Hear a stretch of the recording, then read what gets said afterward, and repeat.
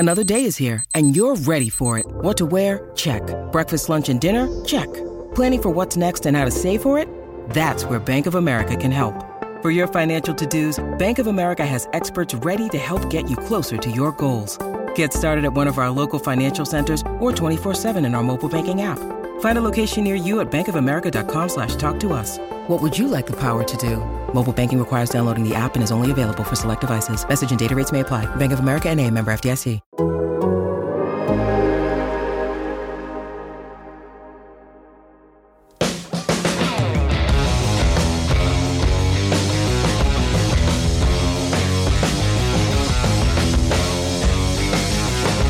Hey everybody, what's up? Welcome into Best on the Board. It is Tuesday, June 7th, and on this episode, we are going to be discussing Game 3 of the NBA Finals, which takes place on Wednesday night. But we've got every single betting option already posted, so hey, why not have, 36 hours to look at this rather than 12 or 10 or something like that. Michael Beller and James Edwards breaking it down for you here. James, a very fun set of games out in the Bay Area. Boston takes game one with that ridiculous fourth quarter. Then Golden State bounces back, shuts Boston's offense completely down in game two, and sends this thing back across the country for game three. I think we're going to get a fun couple of games in Boston.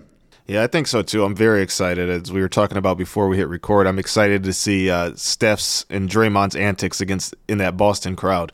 I think it can make for entertaining TV. But yeah, I think game two to me was really the most. I think it maybe formed my opinion more than game one, or even going into the series. As we talked about, I was 50-50. I thought the Celtics were the better team, and I wanted the Warriors as a basketball fan to win. I wanted Steph to get one more. After game two, and somebody, Zach Harper, our colleague, put it well. He's like, I think the Celtics are the better team, but the Warriors are the smarter team. Mm-hmm. And I think that showed in game two. I still think that the Celtics offense can get a little too stagnant, as it showed in game two. As corny as people may think Draymond's antics are, I do think it worked, and I do think it mucked up the game, and I think that favored the Warriors. I like Boston a lot, but I do wonder if that stagnation is, it is just part of their DNA. I think it's just going to happen. I don't know if they can withstand kind of the effortless flow of Warriors basketball for an entire series. So let me first put the game three lines out there. We've got Celtics 3.5-point favorites at home. 212.5 is the total. That's down a couple of points. Both games at Golden State were at 215.5. So we're down a couple of points from that mark, but still 212.5, a fair over under considering what these teams are. This is like, if I'm Boston and I'm coming back home, the thing I think I'm most concerned about is the fact that they've effectively shut down Jason Tatum and Jaylen Brown in the first two games of the series. And Jason Tatum made 6 threes in game two. So it's hard to say they shut him down in the way that we think about that. And those were all the first half, right? He's 4 of 22 on 2-pointers over the first two games of this series. And Jason Tatum is a good shooter. I don't know if I would call him a great 3-point shooter, but definitely a good 3-point shooter, a guy who has that 6-3 game he has that club in his bag. Mm-hmm. But the Warriors are going to take 4 out of 22 from 2-point range all day with Jason Tatum, even if it means him knocking down 6 threes in one of the two games. And so if I'm the Celtics, you talk about the stagnation of the offense, and we saw that really happen in game two. And the game one, even Jaylen Brown, right? He was like 10 for 23 from the floor. It was the supporting cast. It was Al Horford scoring 26, Derek White scoring 21 that carried Boston in game one. And so we're coming back home, and, you feel good about that. And, hey, you did what you had to do. You got to split at Golden State. But you put some truth serum into me. If I'm Ime Udoka, I'm a little concerned about the fact that Golden State really effectively controlled my two best players in those two games. Yeah, no, I think that's a great point. And I think in regards to Tatum, the way that the Warriors are defending him, it is forcing him to be a playmaker. And I like the way Tatum is playing. Like, he's playing basketball the right way. I just wonder if like you said, if the supporting cast is good enough that Tatum in his facilitating and his playmaking for others can make them pay. And I'm not sure that it is. I'll bet good money that Horford, White, and Smart don't shoot that way from three again in this series. And even then, what was the final for game one? I was 120-108. Yeah, and okay, so say that's 12 points, and they went 15 of 23, those three, or something like that? That sounds right, and Boston shot 55% from three as a group. Yeah, so even if they shoot average those three, you're talking probably about a different ball game. So I just don't trust that the Celtics are going to be able to move the ball consistently. Is there a Jason Tatum, Jaylen Brown game in there where it's just they're just so good? Possibly, but I mean, the Warriors have just been consistent. I think Steph has been good this whole playoffs, or this whole finals. I think Andrew Wiggins, he missed some weird shots in game two, but I think he's been really good. Clay has to find himself. It looks like Jordan Poole's turning a corner a little bit. Otto Porter's not getting many looks, but he's making his open shots. I don't know. I trust that the Warriors are going to play more like the Warriors. Well, the Celtics are playing like the Celtics. It's just I don't know if that works against the Warriors for a 7-game series. I don't want to say it again, but the game you win, your two best players go 13 of 40 from the floor.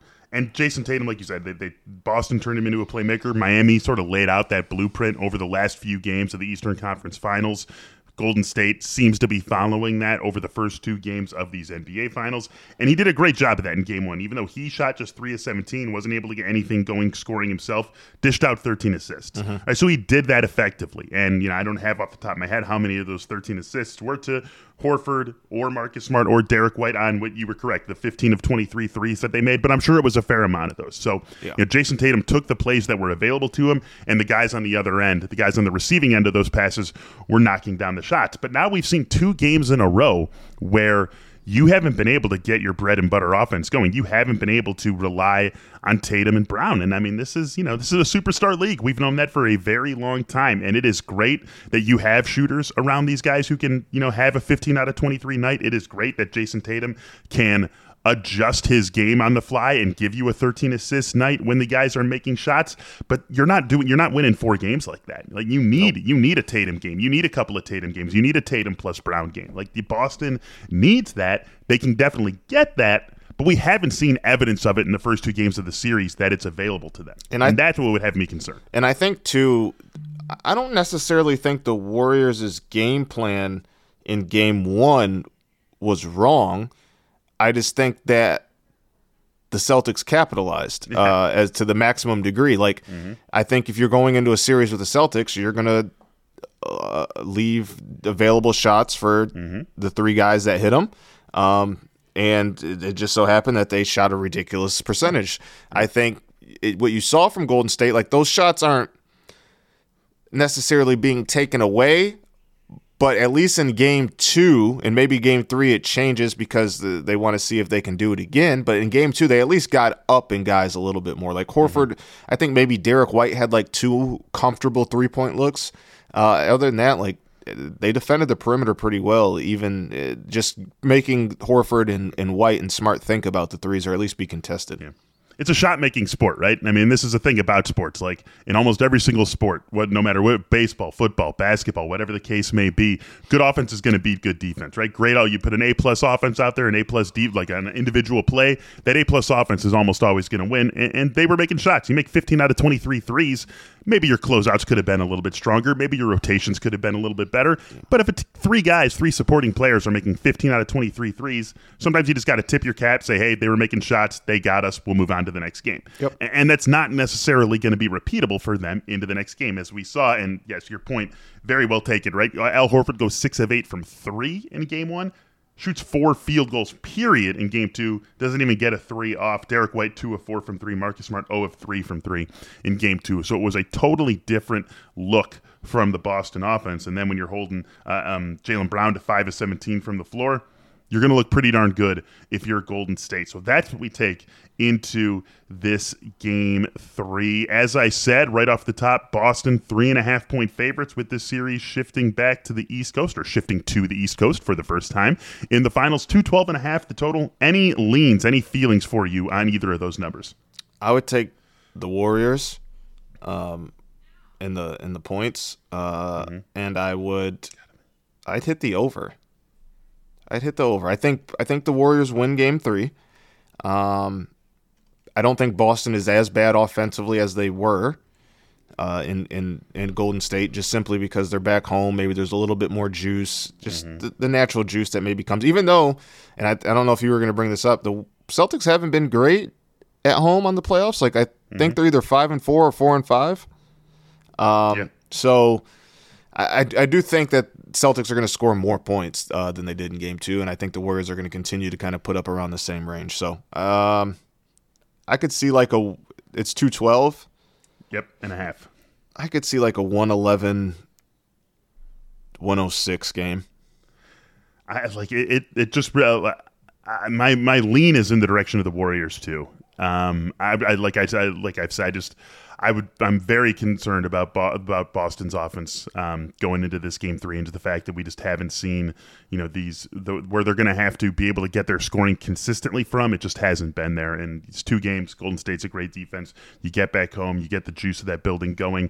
Things could definitely flip, and that's why I'm not playing it. I'm staying away from.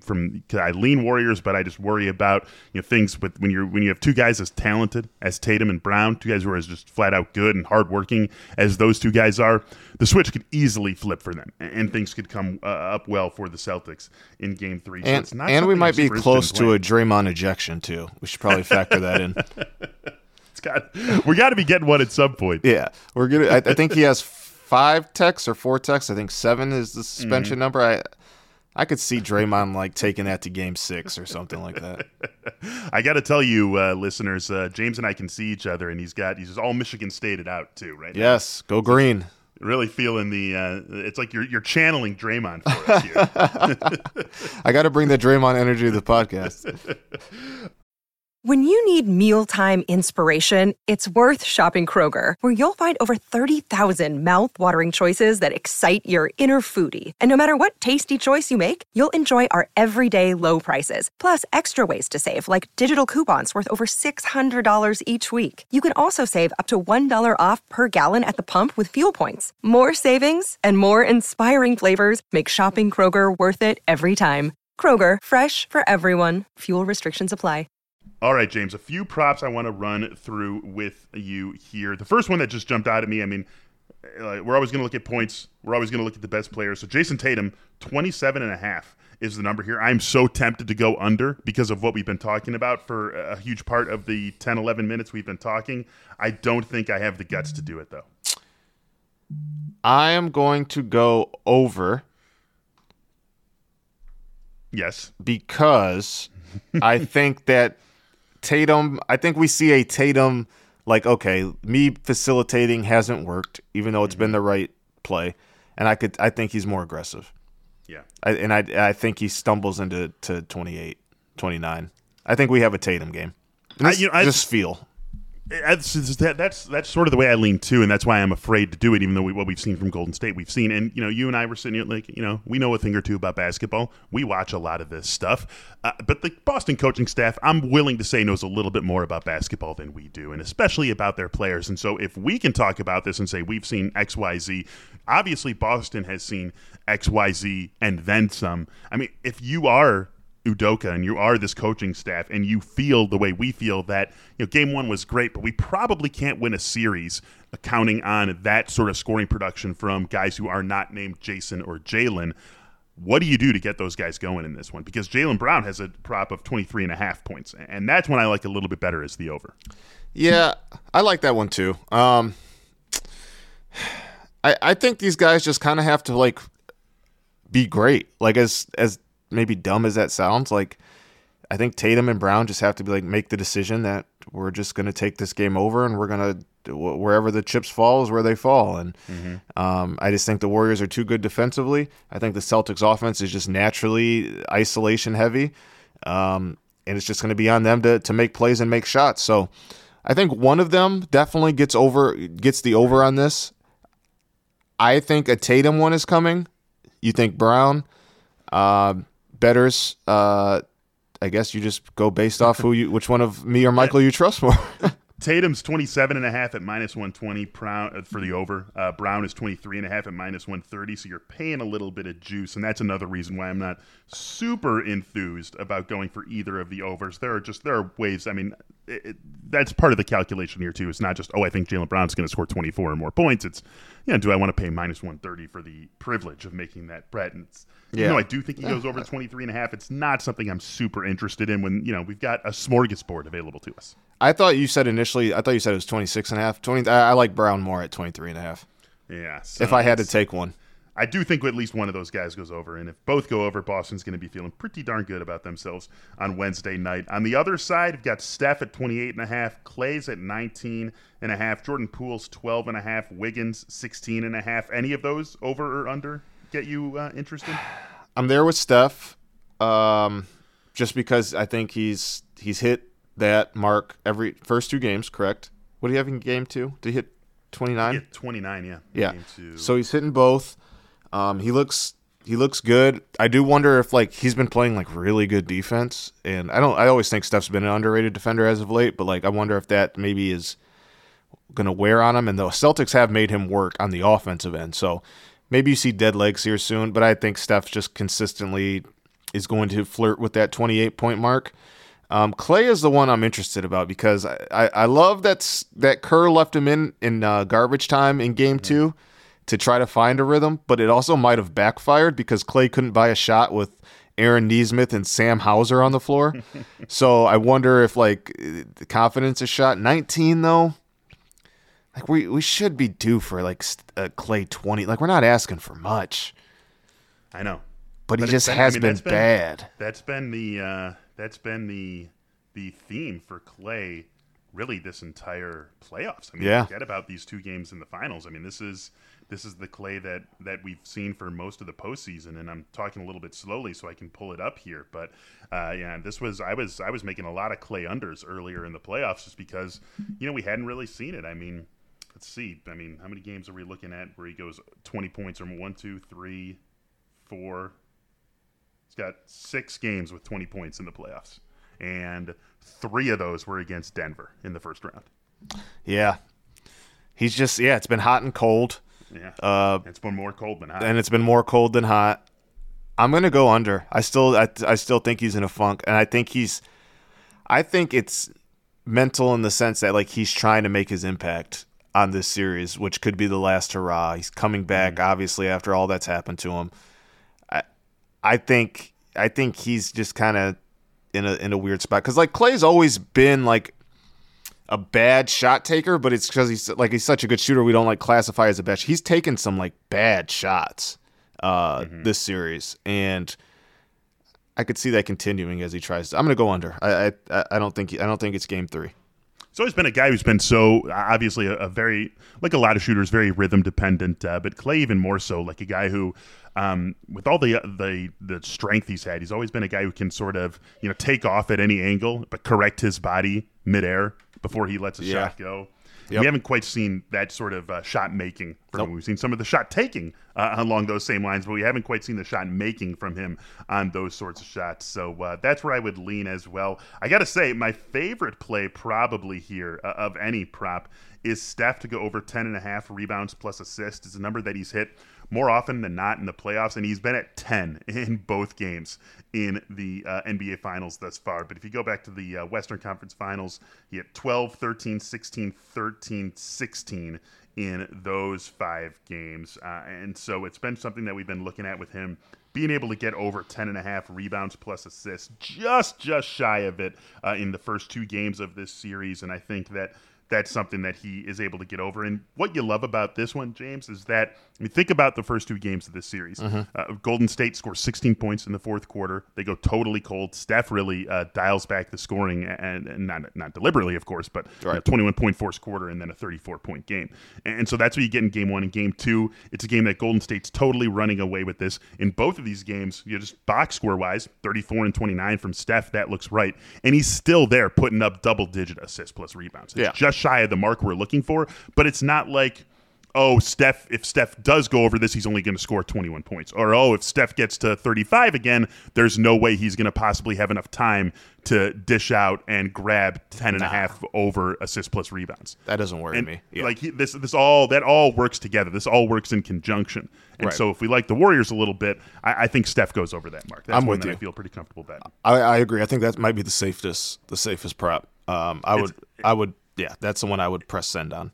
It's been one of the most bankable props of the entire playoffs, regardless of player, regardless of team. That's been one that you've been able to lean on, and they've the books have been playing anywhere between 10.5 and 12.5, and Steph's been pretty regularly going over to that mark for us. So after 2 unders, I think he gets back in the over column. Another one that intrigues me is Derek White to go over 11.5 points, and this is something that let's reach back into the Western Conference Finals, something that you and I talked about a lot with respect to Reggie Bullock. Yeah, I mean, Derek White, he plays a ton and he gets to put up a bunch of shots. Like, you're not, for a guy who has the profile of Derek White, asking him to score 12 points really isn't that much of a stretch. No, I'm with you. And he's played well, very well. I don't like that one. Like, I think, obviously, he's not afraid of the moment. He's getting shots. They're going to let him get shots. Maybe that changes now because he's been the one that, even though it was smaller volume in game 2, but he still shot 50% from 3. Like, the shots are going to be there for him. And like I said, this guy isn't afraid of the moment. Like, I like that one. I think Derek White's been actually very good offensively.